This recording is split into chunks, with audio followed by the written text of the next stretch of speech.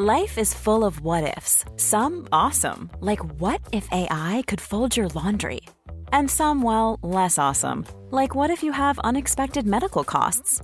United Healthcare can help get you covered with Health Protector Guard fixed indemnity insurance plans. They supplement your primary plan to help you manage out-of-pocket costs. No deductibles, no enrollment periods, and especially no more what-ifs. Visit uh1.com to find the Health Protector Guard plan for you. Life is full of what-ifs. Some awesome, like what if AI could fold your laundry? And some, well, less awesome, like what if you have unexpected medical costs? United Healthcare can help get you covered with Health Protector Guard fixed indemnity insurance plans. They supplement your primary plan to help you manage out-of-pocket costs. No deductibles, no enrollment periods, and especially no more what-ifs. Visit uh1.com to find the Health Protector Guard plan for you.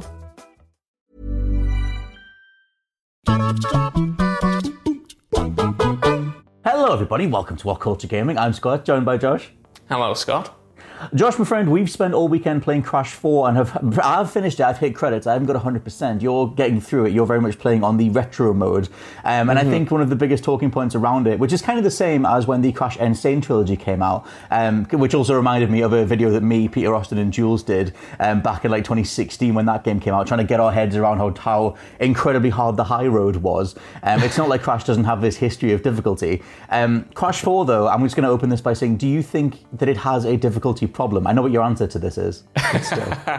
No, the answer is no, Scott Telford. I know you have been fuming at it all weekend over how much of a difficult time and frustrating time you've had with it. And I'm not going to say that it's like easy peasy, no challenge at all. But for me, it's exactly what I want out of Crash Bandicoot. And I know we have different favorites in the franchise, which I think explains why I've really gelled with it and really enjoyed the challenge and you might not have. But for me, like going into this video, you know, we always disagree, even though we're like, I don't know how we're such good friends, right? Because we disagree in everything. Every new game, we're right down the middle. Just game mechanic stuff. It's not like we're sitting there going like, I can't stand freedom, and then I don't know that would be on the table, but you never know. Yeah, I mean, when it comes to game mechanics, we do completely split right down the middle. So for me, I don't think there's necessarily a problem, and for me, in fact, in a lot of ways, it's like the perfect distillation of what I want out of Crash. It's got the challenge, that's about right. It's got the spectacle, and both of them together.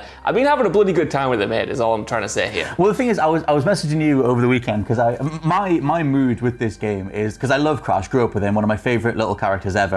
I had a little plush when I was a kid, little plush Crash. Couldn't love him more. And I love the animation, love the character redesigns, I love the worlds, like you said, like it's this big spectacle and everything. So my mood throughout the weekend playing through it, especially on Sunday when I just dedicated like a whole 9-hour chunk to it, was very much just sort of like, oh, it's great, oh god, oh, it's great again, just back and forward, like the whiplash from the highs and lows. Because for me, and they're not objective lows at all. Although, well, actually, a couple of them I do think are objective issues. I do think that objectively, I think hiding crates throughout the level, literally behind pieces of the world geometry, which was a thing in the old Crashes, especially in Crash 2, but wasn't a thing in every single level. It feels like every other level here has, there's a crate hidden inside a stack of tires to the side of the level. There's one hidden behind a rock that you would never know unless you looked at a walkthrough or randomly jumped off the world hoping you would find it. Stuff like that is infuriating, getting to the end and realizing you don't have the full 100% crate thing, and then being like, oh, fiddle-dee-dee, I'll go do it again then. Stuff like that is, for me, so insulting of my time that, like, I don't just mean me, I mean as the player, that it just makes me go, oh, well, F it then, like, I'll just go and do something else. But that's only one, that's the tip of the iceberg for the problems that I have. There was something we were talking about before we started recording, I think it was the crate stuff. That was the stuff that you were saying maybe feels a little bit too old school. Yeah, a little bit. Like, obviously, you know, that, like you said, that was in the older games to an extent, but I do feel like this one takes the mick a little bit too much. Like, I feel like I'm looking thoroughly throughout these levels. Like, I'm finding the hidden gems, I'm, you know, getting all of the boxes otherwise. I'm, like, being very meticulous with it. And then I'll always miss it by one or two that I know are just kind of either out of frame or hidden behind something. And to an extent, like, I don't mind that because it does encourage replayability. But I think the difference this time around is you've got so many other things that encourage replayability that, like, the boxes before, like, kind of used to be a huge major part, but now you've got the boxes, you've got the Wumpa Fruit, you've got the time trials, you've got the alternate versions of the levels and stuff like that. You've got so many reasons to go back and replay it anyway that it feels a bit more egregious than usual here. And I will say that is a little bit frustrating to get through a level that you've spent a lot of time on, like I said, meticulously going through, and then missing out by one or two boxes that you know were, like you said, hidden behind a part of the environment that you couldn't tell otherwise, even by moving the stick around. That stuff can get a little frustrating. And they've obviously designed those things to, like you said, encourage replayability. They want something that's going to last for a long time. The insidious part of me, or the cynic part of me, that thinks that because it's been rumored that this game might get microtransactions going forward, that they will just offer up the skins, because you have to get a certain amount of gems. Some of those gems, the goals for them are contingent on getting every crate in a level. It will be just like Activision to be like, oh, you don't want to do it? Why don't you just give us £1 and we'll give you the thing that you can just buy it instead. If that comes true, then I'm calling it right now. But one of the other things I think is that replaying the N. Sane Trilogy when that came out in 2017, I think it was, made me realize that, like, I absolutely adore Crash 3. And that was the whole thing, was like everybody kind of realizing, like, was Crash always this hard? And that game kind of, the N. Sane Trilogy, obviously, Vicarious Visions had to go back and sort of apply Crash 3's physics to the other games, which meant that Crash 1 and 2, your muscle memory didn't always line up. Things like that. But I did realize over time that I very much loved Crash 3 when it started getting more. It was just, Crash 3 is the easiest one, like by a considerable margin. And I feel like you can play that first time through a level with a certain amount of flow, where you just go all the way through and you're not really dying unless you're being quite careless. Whereas for me, Crash 1, 2, and now 4 have a lot of stuff built into you. You need to play with a level of caution and anticipation, or a bigger sense of caution and anticipation that was ever in 3. And so for me, it's very much trial and error, gotcha game design, where it's like, oh, you landed here, and then this flame jet came out of nowhere, or this enemy landed, or we hid a nitro crate inside other regular crates, so that when you were spinning and running through a level, you just got blown up and you're back to the last checkpoint. Stuff like that really sticks out to me. See, for me, I'm kind of like on the exact other side of the coin to this, because while I played Crash 3 the most as a kid, it was never my favourite. Crash 2 was always my favourite because it had that kind of element of challenge to it. Like I said, 2 is very much the fandom's favourite, yeah. Yeah, like blended the spectacle with a challenge. It had a certain flow to it. You could go through those levels so fast when you knew where everything was, but there was a kind of element of you needed to be present in the game, like you couldn't just blow through it. And one of the differences between Crash and these other retro platformers, that I've had remasters like Spyro, for instance. I loved Spyro when I was a kid, and when I got like the remastered edition when I was playing through the games, I kind of got bored because that is like very easy breezy. You're just going through the levels. You don't have to think too much. Whereas with Crash, the N. Sane Trilogy, like I committed my life to getting the platinum on that, to getting everything unlocked, all the time trials. We didn't even see you for like months. No, just lived on it. And I'm doing the same with this. I worried, or not worried, but I thought I was going to get a very solid kind of like 8 out of 10 easy breezy experience again in the same vein as Crash 3, and I would have enjoyed that. But what took me by surprise is the element of kind of challenge to it. The fact that I want to get these perfect runs, I want to go through and hit all the boxes in a certain way, and I feel like the game is designed with that in mind. Like your timing and your flow through these levels feels so good when you get it right, but you can't just do that first time. And that's the thing. Yeah, and I feel like you can still not breeze through it. For me, I'm going through it like a couple deaths at a time per level, but like not an egregious amount. And it's just kind of, I need to be present in the moment. I need to be looking ahead. I need to be kind of considering what's going on. And I'm not saying that you're obviously not doing that and just kind of mindlessly going through it or whatever, but I think it does demand a certain element of kind of thought behind what you're doing and looking out for these potential traps. Because for me, I haven't found it cheap. I haven't had any deaths where I've gone like, okay, that was purely designed just to kill me and teach me a lesson. Like every time I die, more or less 99% of the time it feels like my fault that I've kind of like misjudged something or not seen something or kind of got a bit too arrogant. And for me, that's what I like out of Crash, but I know a lot of people don't. They want something easier that they can just breeze through and kind of have a fun time with. Yeah, and it's fascinating that those twin mentalities very much came out of the N. Sane Trilogy, because that was me sort of realizing that, like, oh, there is this entire wing of the Crash fandom, which could be the total majority of the Crash fandom, although with it being such a mainstream thing, I would guess it's more casual. There is a whole wing of that fandom that loves everything that you just described, like being in that really specific analytical sort of headspace where you see everything coming and you're reading the entire level and everything like that. Whereas for me, like I said, my favorite is Crash 3, and I played them when I was a kid, and then going back through the N. Sane same thing. There's a level of, like I said, flow to platformers overall that I'm applying to Crash that Crash 4 does not want you to have at all. And it is very much like you said, there's an element of memorization that you're going to have in every single level. You're going to get caught out at some point. And, you know, I mean, I guess if you played slow enough, maybe you'd be fine, but there's nearly always going to be a certain series of platforms, a gauntlet of something you need to memorize, something you need to figure out on the fly, where like an enemy will come out of nowhere, or you'll hit an arrow box thing that'll jump you up into a nitro crate, and I'm like, oh, I guess I was supposed to keep going with that thing. Stuff like that. That I think it sticks out, and you know, when those moments happen, your reaction is either, oh cool, I'll figure that out next time, or in my case it was like, you son of a, you absolutely put that there to kill me, in very much the original Dark Souls when the dragon just flames you on the bridge and it's just sort of the devs being like, oh, hey, just me, we got you.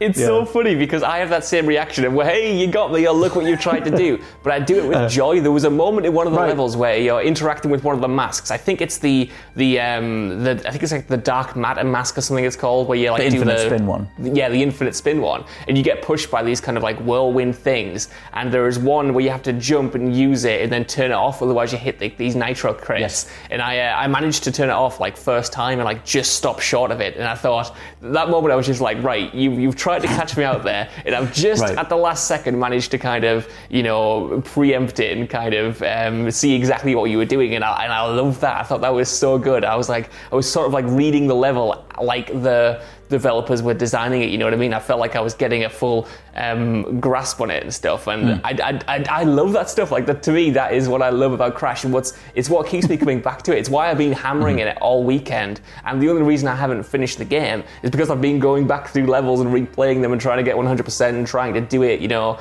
with under 3 lives, or get all the crates, find the hidden gems, and stuff like that. And it's so weird, because this is going to sound strange. Crash isn't like the most hardcore platformer game. It's not like Super Meat Boy or something, but it has that element of where it kind of blurs the line between casual and kind of like difficult. It might be the 3D equivalent, to be honest.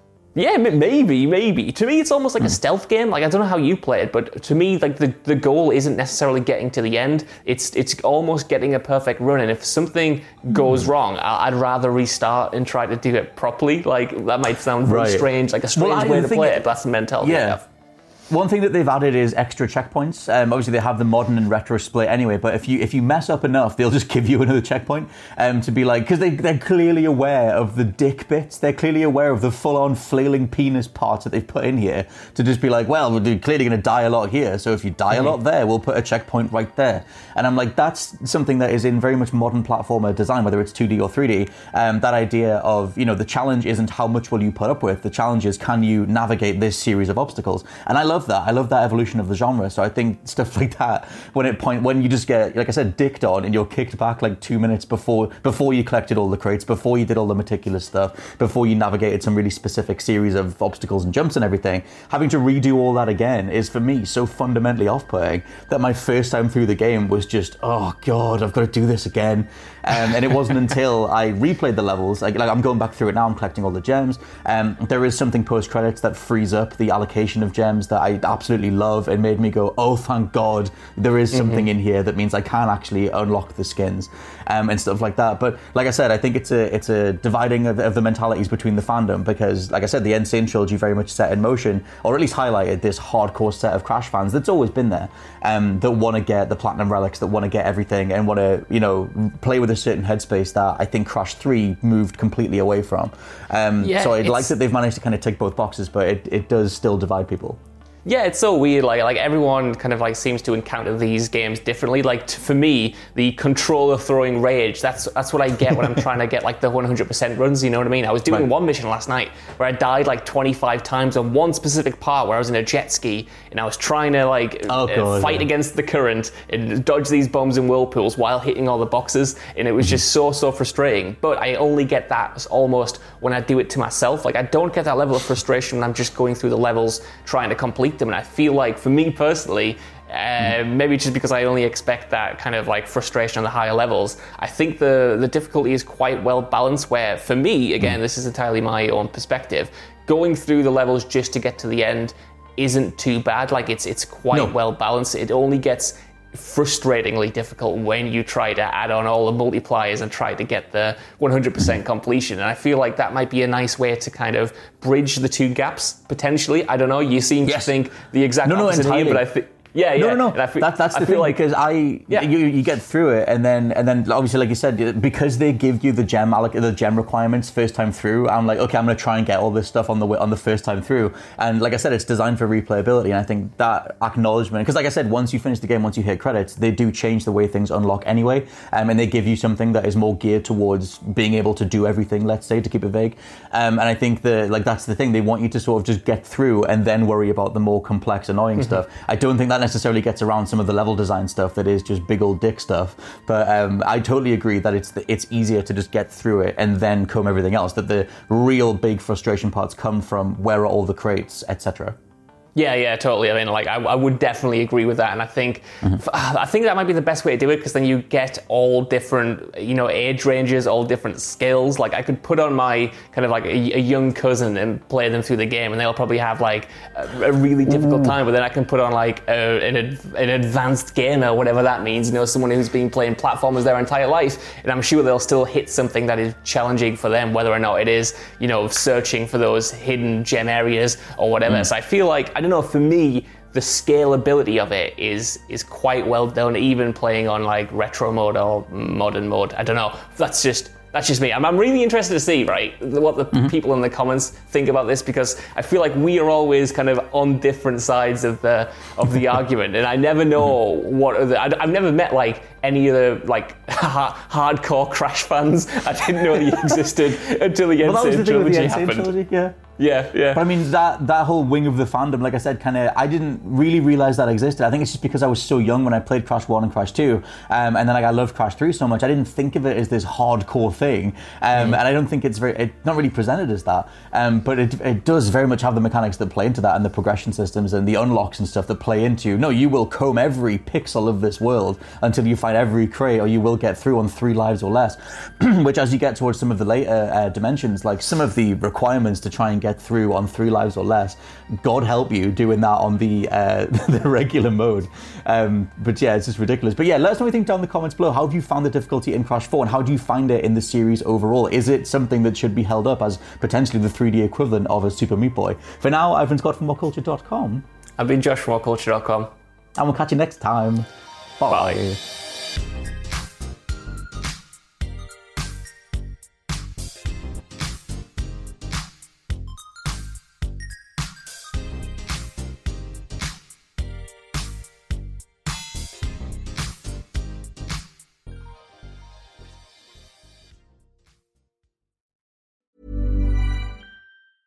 Even when we're on a budget, we still deserve nice things. Quince is a place to scoop up stunning high-end goods for 50 to 80% less than similar brands. They have buttery soft cashmere sweaters starting at $50, luxurious Italian leather bags, and so much more. Plus, Quince only works with factories that use safe, ethical, and responsible manufacturing. Get the high-end goods you'll love without the high price tag with Quince. Go to quince.com/style for free shipping and 365-day returns. Hi, I'm Daniel, founder of Pretty Litter. Cats and cat owners deserve better than any old-fashioned litter. That's why I teamed up with scientists and veterinarians to create Pretty Litter. Its innovative crystal formula has superior odor control and weighs up to 80% less than clay litter. Pretty Litter even monitors health by changing colors to help detect early signs of potential illness. It's the world's smartest kitty litter. Go to prettylitter.com and use code ACAST for 20% off your first order and a free cat toy. Terms and conditions apply. See site for details. Hey, it's Paige DeSorbo from Giggly Squad. High quality fashion without the price tag. Say hello to Quince. I'm snagging high-end essentials like cozy cashmere sweaters, sleek leather jackets, fine jewelry, and so much more. With Quince being 50 to 80% less than similar brands. And they partner with factories that prioritize safe, ethical, and responsible manufacturing. I love that. Luxury quality within reach. Go to quince.com/style to get free shipping and 365-day returns on your next order. Quince.com/style.